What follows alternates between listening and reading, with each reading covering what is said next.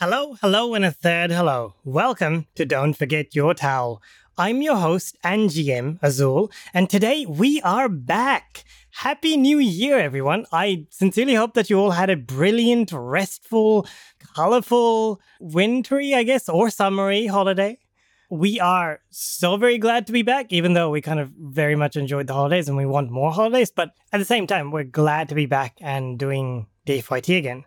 2022, right? It's a whole new year, a whole new universe to explore and all that. At this point, honestly, my bar for what makes a year good or bad has been getting quite low. At this point, if 2022 is a year with nothing interesting happening, I'm happy with that. That is a good year at this point. Anyway, today we are going to continue playing Soth, diving even deeper into the disturbing suburban cult within Collinsville. However, before we begin, a brief aside to explain a particularly interesting mechanic in Soth that we were asked to elaborate on by some of our listeners.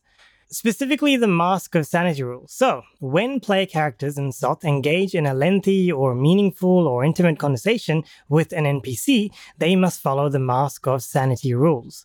The Mask of Sanity rules essentially state that they must choose an action from a provided list and do that action during a conversation. Cultists with lower clarity scores can complete the Mask of Sanity rules by merely mentioning Soth or something odd. But as their clarity score increases, players are forced to commit more egregious, disturbing, and strange actions, like directly menacing the person, or essentially just telling them what the cult is doing. And this must happen with every single PC to NPC interaction. Cool. Now that we've got that sorted, let's get on to the episode. Previously on Don't Forget Your Towel, the first ritual to summon Soth, the lighting of the way, had to happen urgently at midday at the temple. I guess we could abduct one of the guests at the inn. I think our cover should be the library's Christmas committee. If Doug wants to be there at noon, perhaps he could taste test some of the food that I'll be making for the party. Dottie, you're home. This is James. He's a traveler. He's here with a friend. Do you mean Richard? So you know him then? Oh, not really. I led him to the library. He wanted to have a look at some of the books. He was actually going to help us tomorrow with the event. Maybe you want to join us? Have you considered maybe going back to the house and resolving things with your family? Sage, what? I mean, Benjamin isn't that bad despite the things that happened. And you know, I saw him drop Theo off at home yesterday and He was with Theo? What is wrong with you after everything that they did to me? To us? Well, good morning, Kathleen. I'll just be here, you know, it's fine. I'm perfectly fine on my own. You do find the key. So now I'm like one step closer to actually being able to find the tome. Gonna have a rummage around there. What are you doing? Nothing.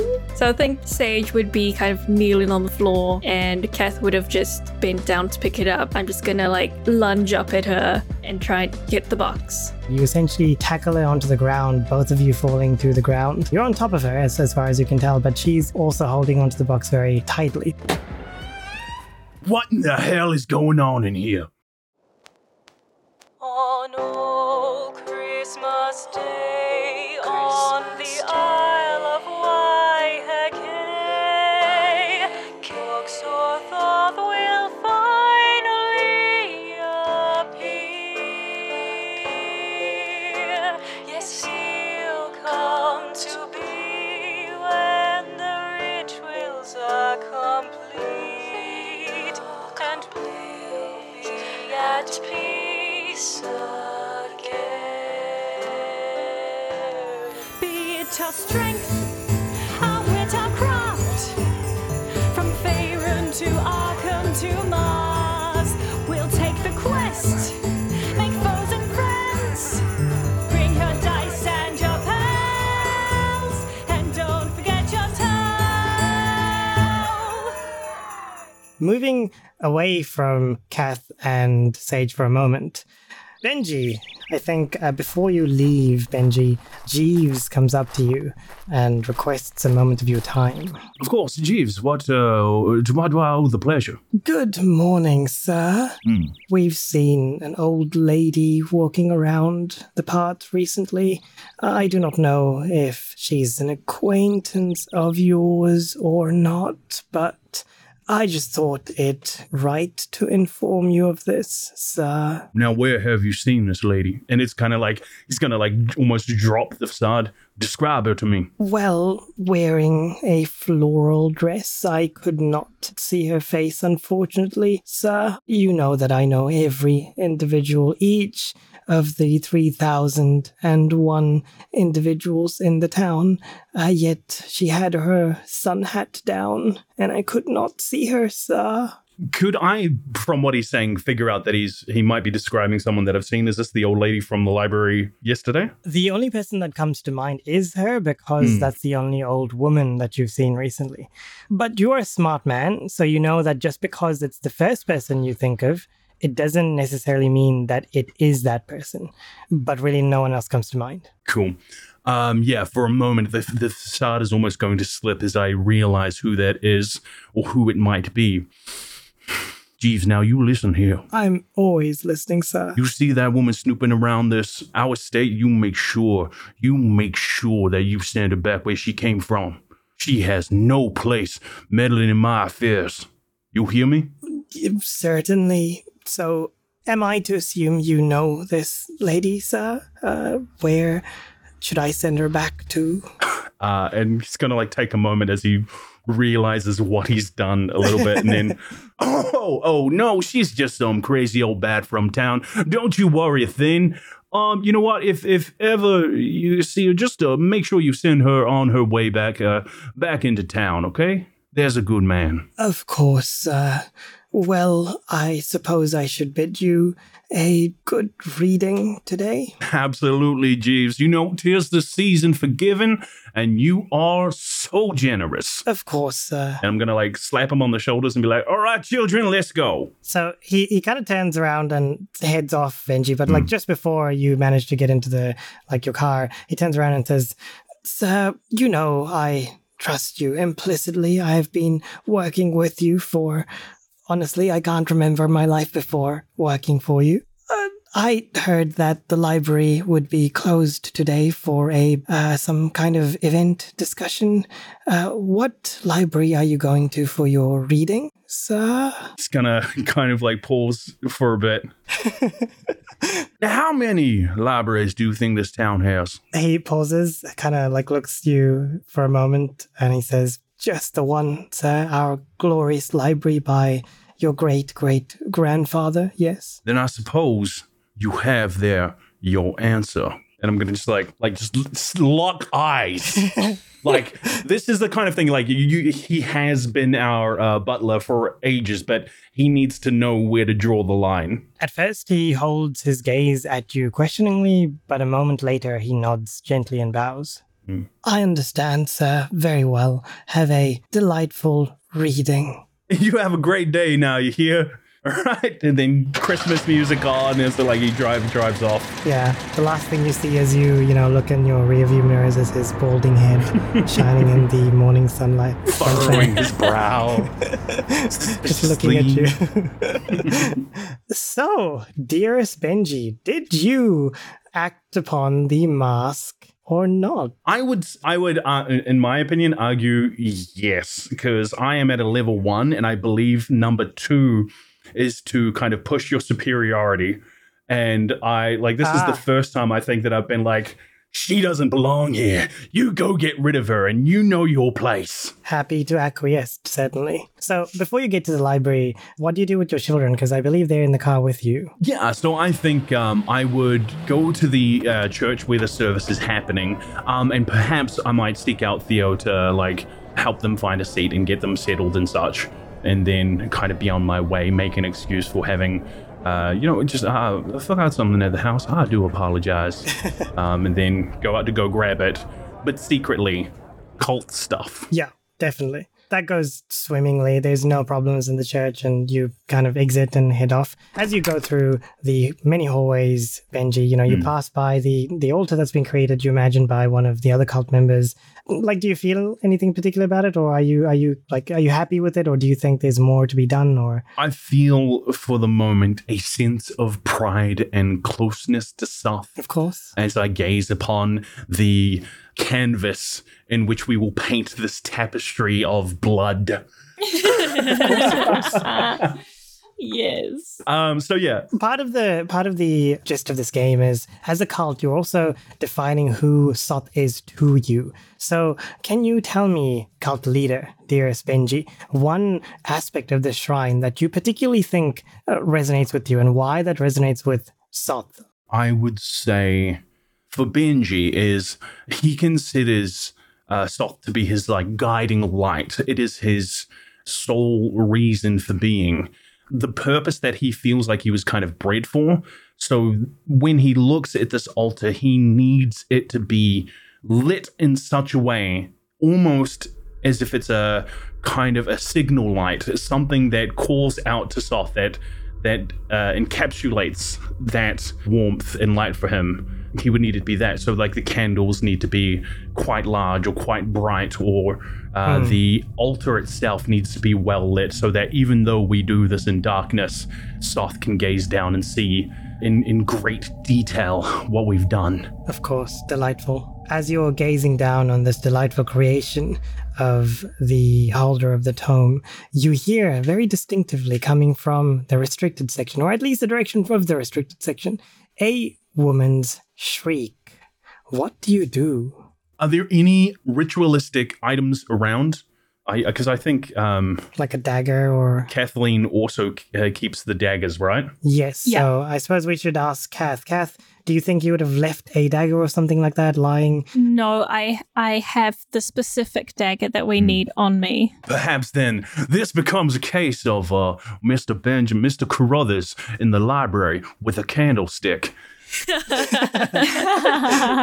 I pick up the candlestick and start, with the light still kind of emanating, go to investigate the sound. Do you rush there, or are you taking your time, or... I am being cautious. This is kind of one of those things where it's like, I don't know if I need to have my, oh my goodness, gracious Lord, what are you doing here?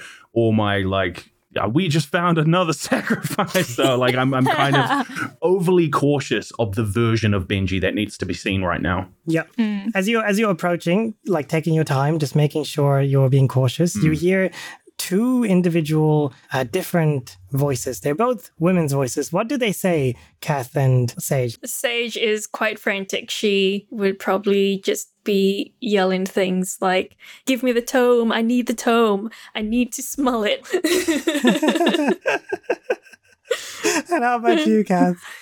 Kath is just yelling, get off me! The more you hear these voices, these words, Benji, it doesn't take you long to recognize who they are. Yeah, I think the moment that I that I hear the phrase "give me the tome," not so much that I need to smell it, but give me the tome. I become hurried and I burst into the room, kind of just again, now that I know who it is, I know which Benji they're about to see. So as I burst in, I go, "What in the hell is going on in here?" Oh.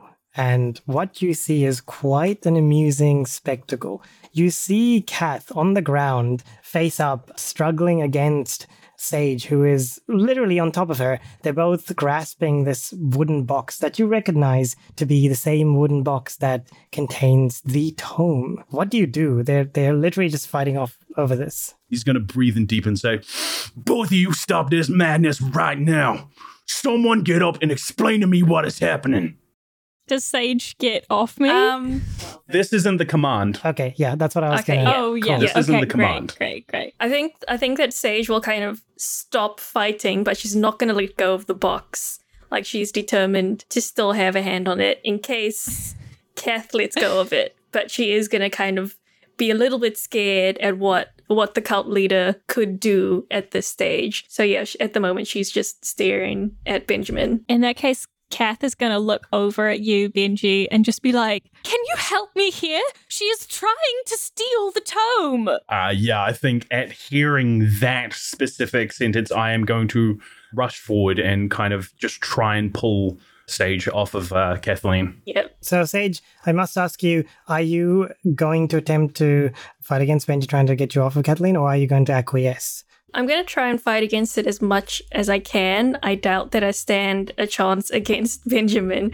So I imagine that if he lifts me up, it will happen, and I'll just be flailing and shrieking and just putting up as much as a protest that I can. Well, because you are going to struggle against him, we are going to enter a conflict again. Okay. So, Ooh, this is kind of involving all three of us, right? Because I wouldn't have let go of the box. it is.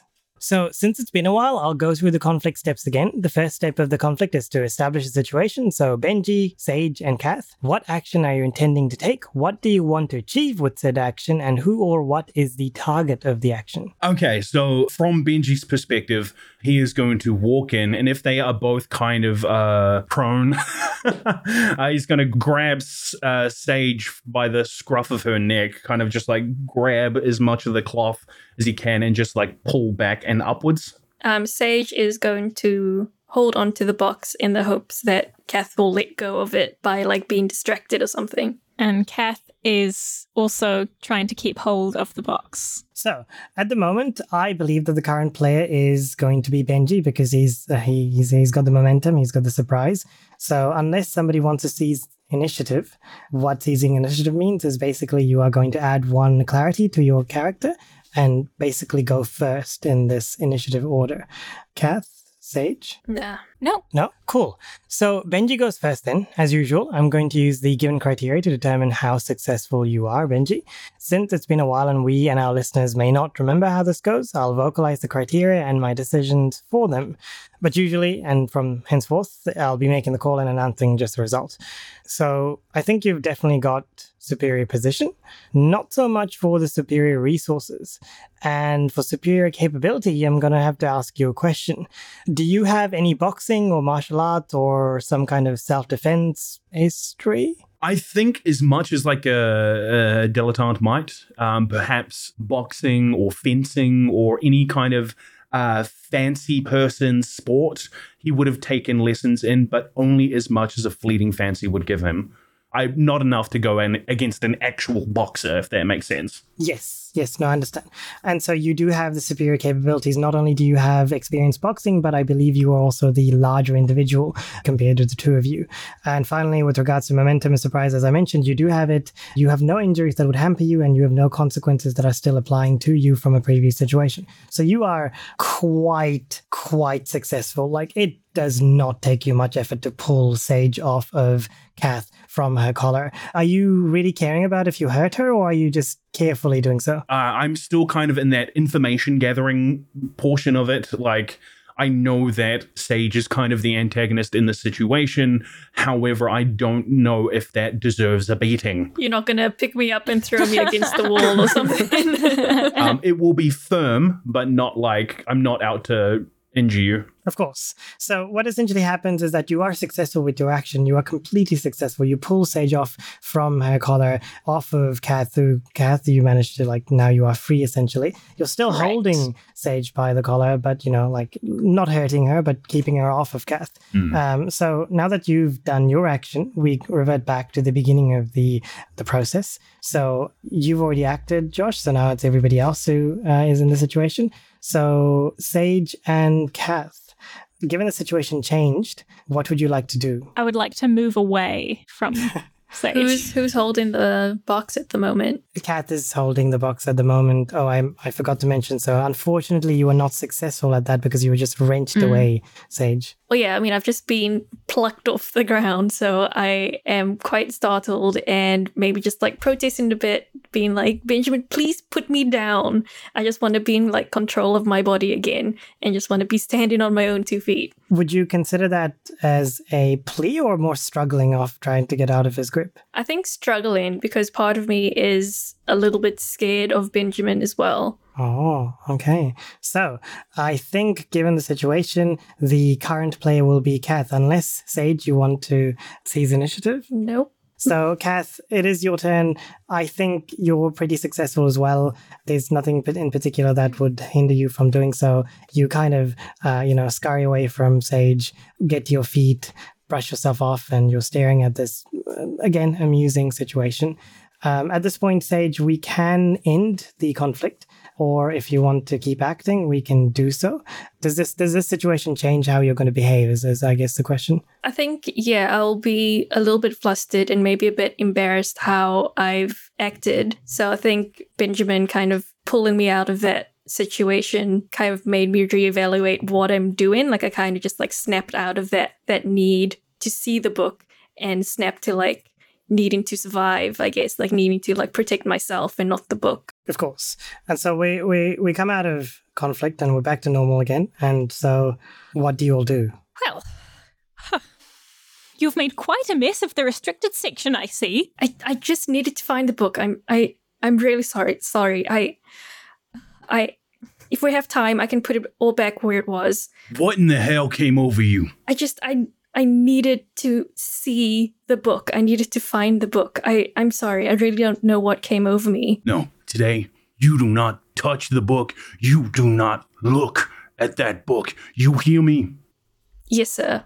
We are here for a divine purpose, and it is only by the grace of his holy light and your continued servitude and fealty that my sister still walks this goddamn green earth. You hear me?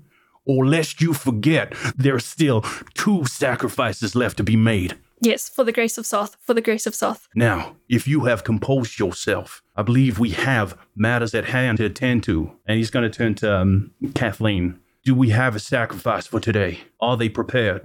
Doug is here, and I believe whoever else is to be offered will be brought by Dottie. Now, if we have gathered our senses, let's get preparations sorted. Can I count on you, Sage? Yes, you can count on me. And at this stage, I'm going to take my bunch of lavender and just kind of hold it really tight to my chest. Almost like clockwork, given the mention of Doug, the mousy kind of rotund face of Doug kind of pops out from a side and kind of looks at all of you. And his eyes are like wide, and he doesn't even say something because he's completely just aghast at what's going on. Oh, Doug, I am so embarrassed by all this. I do apologize for this. This must be some kind of sight to see. And I whack him square across the face with the candlestick, just like straight across the head. Oh dear. Oh my gosh. This is not even worth conflict. It's such a I would imagine they would just knock him out. Like, yeah, such a clean blow, such a surprise. Like, I mean, he is quite the timid person, and he falls down to the ground with a thud. His head is bleeding quite profusely, but as far as you can tell, he is not dead. I'm going to step over his body and leave the room and say, clean this mess up. well, Sage, I think you can bring Doug to the altar. And I'll just sort of like swoon out with the tome still clutched in my chest. Yep. So, Dottie, what's going on? I'm guessing you're getting James? Yep. I went to go get James at 11:30 for us to go to the library. Yeah, so, Dottie, you have keys to all the rooms, as a good hostess should. And do you open the door or do you knock or? I knock first. Of course. You knock on the door, your usual number of taps, and wait for a response, but you get none. Mr. James, sir? Silence responds to you. I'm coming in, James. Okay, now I open the door. I use the key, unlock the door, and go in. You unlock the door and open it to find a empty room. Well, not exactly empty. You do know that this is a room of somebody who is in the room. You see like clothes on the bed and that sort of thing. You see his bag, or at least one of his bags. But he himself is not in the room. I'm gonna check the bathroom, the ensuite bathroom. Is he there? He is not in this clearly amazing inn that has ensuite bathroom for each room. Oh yes, it's a really good inn. We gave him the best room. Any sign of where he might have gone? What kind of things are you looking for? I'm looking for, does it look like he left in a hurry? Yes, it does, as far as you can tell. Either that or he's a very messy person. His night clothes are still on the bed, his razor's on the sink. It doesn't seem like he's cleaned up after himself at all. And of course, he's not there. Does anything look like it's missing? Anything I would notice? Nothing noticeably missing, no. Okay, I'm gonna go down to where my parents are in the kitchen. When you get down, Dottie, you're met by 3 individuals. Yes, your parents, of course, but you're also met by good old Izzy. Describe Izzy to us. Like, what does Izzy look like? Izzy is a clean-cut young man. He's wearing a button-up shirt, dark hair, somewhat timid-looking. Yeah, that's Izzy. Of course. Yeah, his hair is parted in the middle as well, and he kind of very enthusiastically waves at you and approaches you and says, "Hey Dot, how's it going?" Oh, Izzy, what are you doing here? Well, I came to get you, because I'll be helping in the sermon today, and I wanted you to be there. Oh, that's lovely, Izzy, but I was actually helping out down at the library with an event that's going on. Oh, okay. Yeah, I'm sorry, I thought my parents would have mentioned it. They knew I was going. He kind of glances at your parents, who have been looking at the two of you very intently, but the moment he looks at them, they immediately turn around and pretend like they're cleaning, like, ale glasses or something like that. Izzy then turns back to you. Yeah, they kind of didn't say anything. Right. Well, I hope you enjoy it, though. Hey, have you seen, we had a guest staying here, James. He was meant to come with me to the library. He scratches his head for a moment and then quickly makes sure his hair isn't messed up. And he says, what does he look like? I don't know. What did he look like? Mom, Dad? Wow. Oh, I see how it is. Well, your mom and dad explained this. He's described as this. So he's not clean shaven. He's got a bit messy hair. He is tall, wearing like a trench coat and just kind of general baggy, beige, like brownie clothes. Yeah, that's what he looked like. I don't know. I didn't really get a good look at him yesterday. I kind of did see somebody like in a trench coat this morning, like way in the morning, around the church. But that's all. That's pretty much it. By the church, you said? Mm-hmm. Okay. Yeah. Maybe I could stop by the service just for a little bit. Yeah, sure. I imagine, like, is he a friend of yours? He was with somebody else as well, like some old lady. But I mean, I imagine, like, I don't know, it's probably his mother. Is he like a Collinsville person, or like just a traveler? Is he a communist? Don't tell me he's a communist. Are you hosting a communist? Well, we don't exactly ask at the door, do we? Well, yeah, but like, shouldn't you? I don't know. I mean, is he gonna pay in cash? As long as he's not trying to pay us in apples or something. Well, I don't know. I don't know. He was just traveling. He was looking for a friend of his who was also passing through here. I don't know. I wouldn't think he would have any friends here. Whatever. I just need to find him. So you're coming then? He says with a big smile on his face. Yes, I'll stay for a little bit. If the church doesn't burn down from me stepping in it. He kind of just looks at your Gus. Don't say that. It's not good. It's fine. It'll be fine. And he kind of just like jovially, gently grabs your like hand and kind of pulls you towards the exit. So you guys head towards, like, you start walking towards the church, Dottie. But one thing is in the forefront of your mind, and that is it is getting very, very close to the time of the ritual. How long a walk do you reckon it is? Is it from the church to the library? Oh, it'll be way past noon for you to... Yes, you could go to the church, but the distance from where is the inn? It's like in the opposite direction, basically. The inn is quite close to the library. Quite close to the library. Okay, so let's backtrack. He's starting to pull me away from the inn. Yes. He's pulling you down Church Road. Oh, wait. Is this the way to the church? I mean, yes. I kind of go to it all. I think so. I mean, yes. Oh, I thought it was in the other direction. I'm sorry. I really have to stop by the library and let them know that I'm not gonna make the meeting before we go to the church. It's really quick. The library's so close to here. He kind of looks at his watch and he says, I'm gonna be late, Dot, if I go to the library. It'll only take a moment. He won't mind.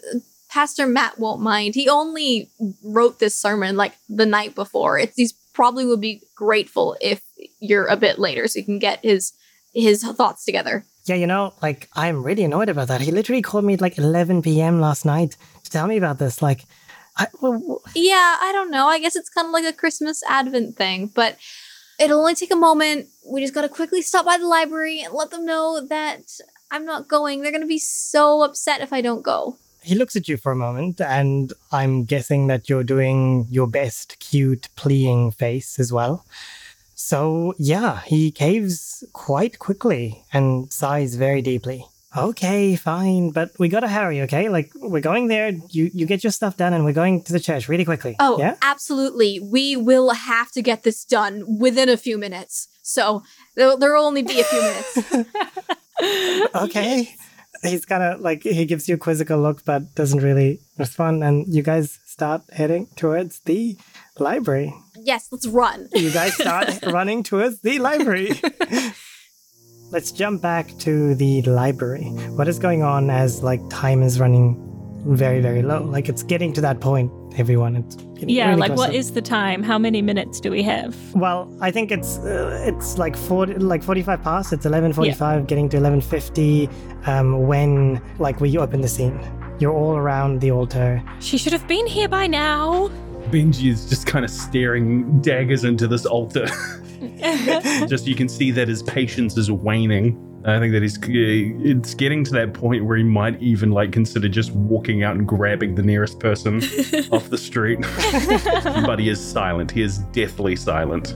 Yeah, I think Sage is feeling really uncomfortable in this situation. I'll say that Doug is already where he needs to be.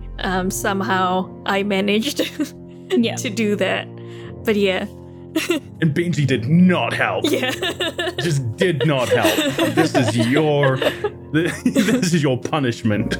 Yeah, so Sage is just really feeling really unsettled, feeling really nervous, and she kind of just says like, should we have a cup of tea? Just while we're waiting? Something to enhance the senses, maybe? I'm just gonna shoot Sage a look that is filled with daggers. No? And I'm just sort of pacing by Doug's body with the tome in one hand and the sacrificial knife in the other. Time is ticking down, and as with most moments when you are very conscious of time and you don't want it to do something, it does the opposite. So it's going very quickly. Like you check your watch from time to time, Benji, and you can see the time, like minutes ticking down. It gets to a point where it's just 5 to noon when you hear the door of the library, which is quite a large door, opening, and some very hushed or like low voices coming from quite far away. I guess without care and a little frustration, because I imagine we're dressed right in our ceremonial garb or whatever. Why don't you describe to me what your ceremonial garb looks like? I would say, like, if you were to kind of like paint a picture for somebody, it is exactly what you expect it to be. It is like long flowy robes with like perhaps like oversized sleeves and such. The hood kind of drapes over and it like encompasses like the entire face to the point where it somehow just manages to cast a shadow deep enough that you can't really see the eyes, but you see the nose and the like the jawline. But it is textbook cult. And pulling back the hood and such, I'm just going to go and investigate what that noise was. Yeah, so you pass by the empty hood that's on the ground, folded neatly for the member of the cult that is missing currently. Do you jog, run, walk? Like, you're running out of time, so... I definitely walk with purpose. Like, it is not jogging, but it is power walking almost. Are you taking anything with you? Kathleen, is it required for the keeper to be the one, or whoever's doing the murdering, right, to have the knife? At the time of sacrifice, yes. I will say that you know what? I have the knife with me. This is my turn. They did the last one. I'll do this one. Okay, so you've made that clear. I've given the knife to you in preparation. Yeah, you're holding the knife with clenched fists and you're walking briskly quite fast down the corridors. In the meantime, we're gonna jump to you, Dottie. So, like, once you get to the library, Izzy was like, "Okay, just go do your thing. Gotta hurry, Dot." Yes, yeah, no, you wait here. You can wait here. That's okay. Okay. I mean, I was always gonna stay here. Yeah. Yeah, you're gonna stay here. Oh, what's wrong? Dot? Are you okay? Nothing, you stay here. So I'm just gonna run into the library then. Yeah. Almost immediately you're met by a very grim-looking cult leader who is holding the knife. Why are you alone? But I was hoping that you managed to find somebody, a second person. I'm gonna check my watch. You've got 2, maybe even less, minutes. It was your job to bring this traveler to the temple, to this place. Where is he? He was missing in the morning. I hear he's at the church, but I do have somebody. Who? Izzy Reeves. He's outside. Why is he here? He was at the inn. He wanted to come with me to the church. So he's here now. Can I see that she's visibly upset? Yeah, I think you definitely do. I think there is going to be a portion of me that at least understands, and I'm going to place my hand on Dottie's cheek and say, my poor child, we all have to make sacrifices someday, but know that in the grace of his light and the grace of Soth's light, he appreciates everything you do. I know. Praise Soth. It's okay. Go inside. And I'm going to approach Izzy. Well, hello there. He looks at you and is immediately taken back, and so much so that he literally just takes like a couple steps back. This is not the image he expected to see coming out of the library in the morning while he's waiting for his love. Mr. Carruthers, why are you wearing that? Also, you should be at the church, Mr. Carruthers. Like, we have a huge service going on now. I know. Unfortunately, I have other important matters to attend to. Now, is this related to Dottie? I mean, where is she? And he kind of tries to look behind you. Do you care for Dottie, son? What? No. My boy, I've been on this planet Earth for too many years not to see or not to know when I see two young folk in love. Come here for a second. I want to ask you a question. He hesitates for a moment, but then takes a step forward tentatively. When you said the whole thing about being in love, he blushed a bit as well. Or maybe you're seeing that, you can't tell. Yeah, I think the kind of facade, my perhaps yet another layer kind of reveals itself. A person who has at one point in his life been in love. Ooh. He takes a step back, and you can tell he's very nervous, but he makes himself look into your eyes. Now, I'm sure Dottie appreciates you, maybe even loves you, but sometimes, just sometimes, we have responsibilities in our life. Do you know what I mean? And I hope that during this, I'm kind of it's a caring voice, and I'm trying to cover the distance. You are very good at this, not only as a town's dilettante, but you just have an air of power, and so he does kind of come under this charm that you're kind of pervading out of you. So he kind of nods silently, trying his best to keep eyes with you, but a few times he does kind of look down and force himself to look up again. You are a man of faith, and I can see that. Hey, tell you what. I'm going to ask you something a little bit fun, just between you and me. Do you like puzzles? Do you like riddles? As you were saying that, Benji, you could see him, you could feel a whole wave of relief going through him, his shoulders come down, and he says, I mean, yeah, I don't dislike puzzles. I mean, some would say that God placed puzzles all over for us to complete. You feel like a really wise person, Izzy. Then I want to ask you this then, a puzzle for you. Okay. What is greater than God? And he's going to smile and kind of talk about this one. Yeah. What is greater than God? More evil than the devil? The poor have it, and the rich, well, people like me, rich folk want it. But if you were to eat this thing, you would surely perish. What am I? This is easy, Mr. Carruthers. This is the answer is nothing. Nothing is greater than God. Absolutely. Nothing is more evil than absolutely nothing is greater than the deity in which I pledge my allegiance. Nothing more dangerous and evil than the false idols that others follow. And there's nothing that the poor have, and they hunger They hunger, Izzy. Don't you want to feed them? Don't you want to make sure that folks like Dottie don't ever go hungry again? Mr. Crothers, where is Dottie? She's in a better place, son. And I'm gonna stab him.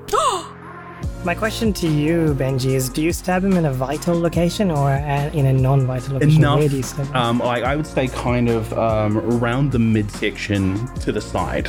Enough that I'm like I know that that's gonna keep him. I don't know where to stab people, but like in a section which I believe not to be like deadly, but enough to maybe make his legs buckle. Okay, in this conflict, fortunately for you, you still have an overwhelming superiority to Izzy, and so you do succeed in stabbing him in a location. The knife's still in, and he looks up at you with just wide eyes, opens his mouth. Like, it takes a while, but like you can see realization come across his face as it contorts in pain, and he opens his mouth to scream. Yeah, and the next thing I'm going to do is just cover his mouth and kind of as he collapses, or as his legs buckle, grab him in such a way that I can hold the blade in him enough that like if I need him to move, I can twist it to ensure that he like doesn't fight against it, and hold his mouth closed. Yeah, I think he's very weak. He's bleeding out a lot, mind you. So as he's doing this, I'm kind of going to drag him in. I'm just going to shh. That's okay, boy. That's okay. You come with me now. I would actually wonder, sorry, if you don't mind me arguing, if I never pulled the blade out, is he bleeding profusely? Like, is it enough to... I think to answer the question, let's go to Kath for a moment. Kath, what does the blade look like? It's a dagger. It's pretty short, but it's a little bit wide set with, it's slightly curved, and the end is like a curve that comes to a point. Have you recently sharpened it? I would have sharpened it before the first ritual, so I would have sharpened it yesterday. In that case, the answer to your question, dearest Benji, is he is still bleeding. Definitely not as much as he would be if you removed the dagger. Unfortunately, because it is curved and quite sharp, also because you acted very instinctively. It wasn't like a clean, straight out cut where like the dagger's holding in the wound. It is unfortunately bleeding for you. Cool. And I'm just going to drag him inside as quickly as I can and make my way back to the altar. Yeah, Dottie, when your dearest cult leader, I don't know if you would call it consult, but let's call it consoled you, and left, did you stay there or did you go to join the others? I went to join the others and hurriedly get into my robe. Okay, so Kath, you're now the one who is counting down the time. You know what the ritual is supposed to be. You are very nervous. It is 1 minute before noon, and nothing seems to be happening. 30 seconds before noon, and no change. 15 seconds before noon, and still no change. And as the second hand jots down bit by bit towards the minute of noon, finally, just as it hits noon, you see your cult leader, Benji, dragging a limp but still struggling body, the body of a young boy, to the room. He's bleeding and you can see a trail of blood behind them. What do you all do? I'm just going to go, brace off! And I'm going to pick up one of the towels that I had laid down and sort of run over to try and, I imagine futilely, sort of catch the blood that is dripping. Sure.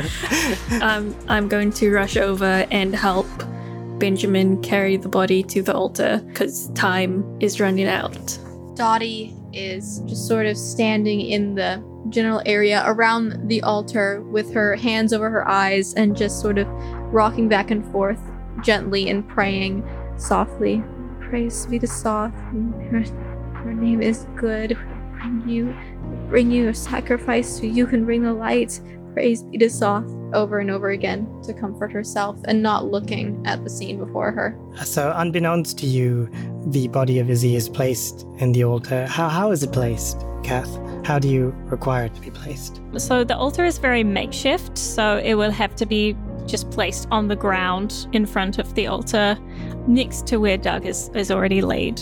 The moment that Benji lets go of the body, Izzy starts screaming. Perhaps nowhere near as loudly as you expect someone to scream, but a scream nonetheless. Ah yes, Noise! We must make noise! And I'll grab, like, all my things and like, quickly faff, like, gesture for everybody to start playing their instruments. So I just want to clarify something as we drag, because Sage is helping me put Izzy on the table, right? I will lock eyes with them and say, lock the door. Okay. And like tell them to go shut the front door of the library that I most certainly left open. Because occupied. Yeah, I'll turn back around. No, there's no time. God damn it. Stop, damn it. Yeah, so I'm just frantically gesturing for everybody to make noise in whatever way they can, and I'm grabbing random things and banging on them and literally just like screaming, and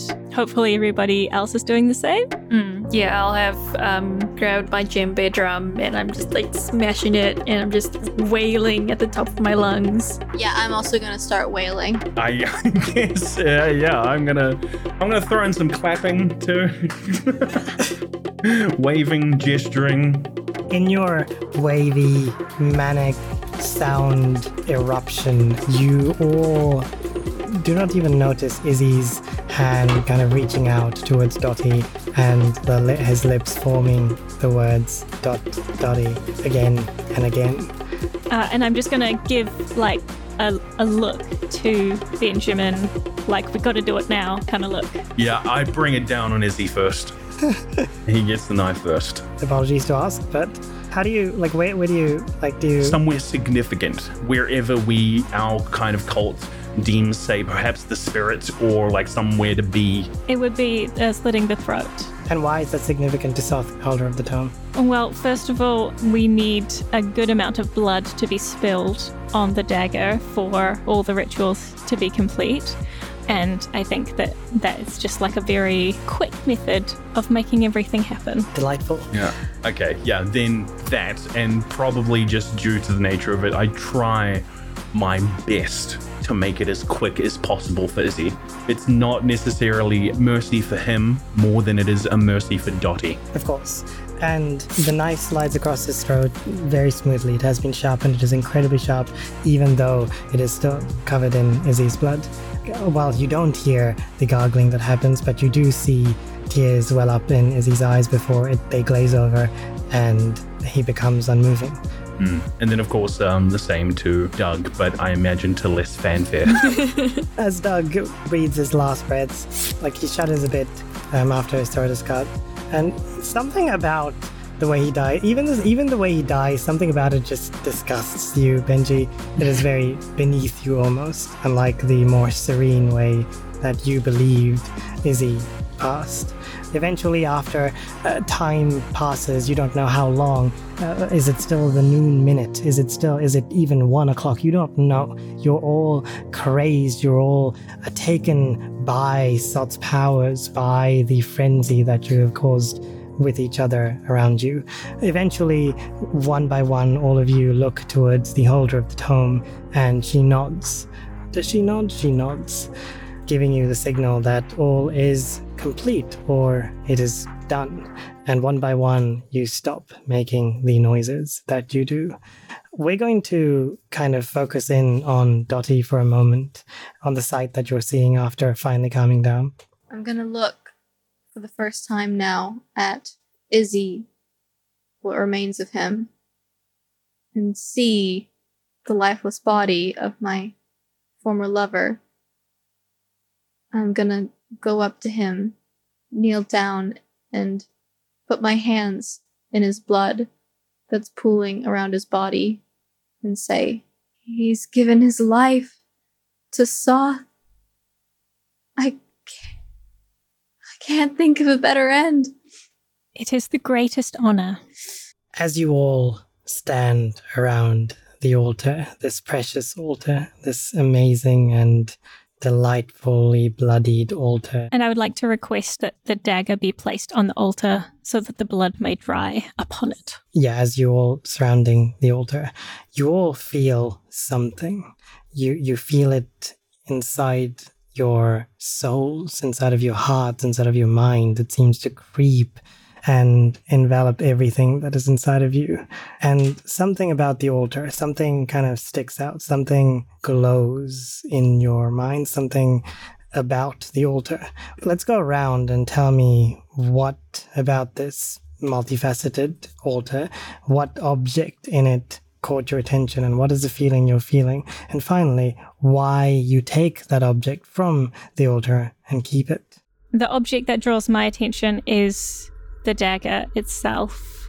The blood is kind of calling to me as the sacrifices are piling on it. This blood is holy blood that will be used to call forth Soth, and the red is just like shining and bright in my eyes. And I will take the knife because not only is it my job to be custodian of the knife, but also because I feel a holy connection with it. It is now as sacred to me as the tome. I suppose staring down at these bodies, the flicker and the flames around me, I hear like the sounds of my forefathers, those who came before me in this cult, the people who built this cult up, crying out their approval at what we've done today.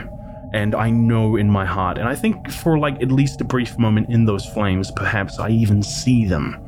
And I also see my wife, Rosemary, in those flames. And I know that what we've done here is right. And this light that I see in front of me is to be my guiding light throughout the rest of these rituals and sacrifices. So I reach out and I grasp that candlestick that I hit Doug over the head with, and I take it in my hands and just kind of staring into the light. That will be my memento, as it were. Awesome. The murder weapon. I'm going to say that there is a clear bowl, like a small clear bowl filled with essential oils that I placed on the altar prior to the sacrifice. And as I'm feeling Soth's power, I kind of think that I see the color of the oils change to a deep red. And so I'll take the bowl and I will drink the oils. And it was my bowl in the first place, so I'm just taking it back.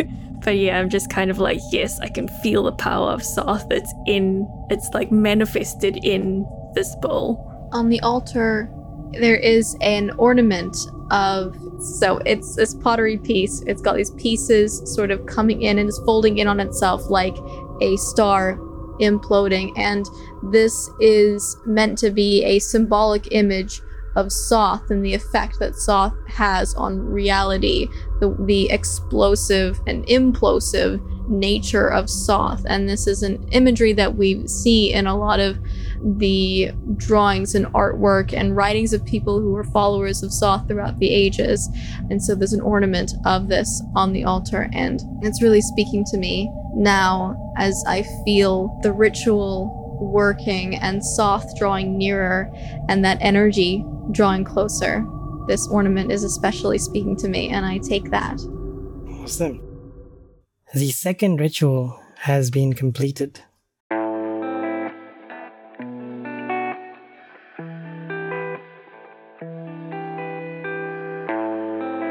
What will occur in the aftermath of the second ritual?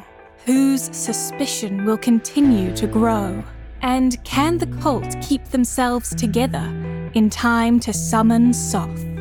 Find out on the next episode of Don't Forget Your Towel.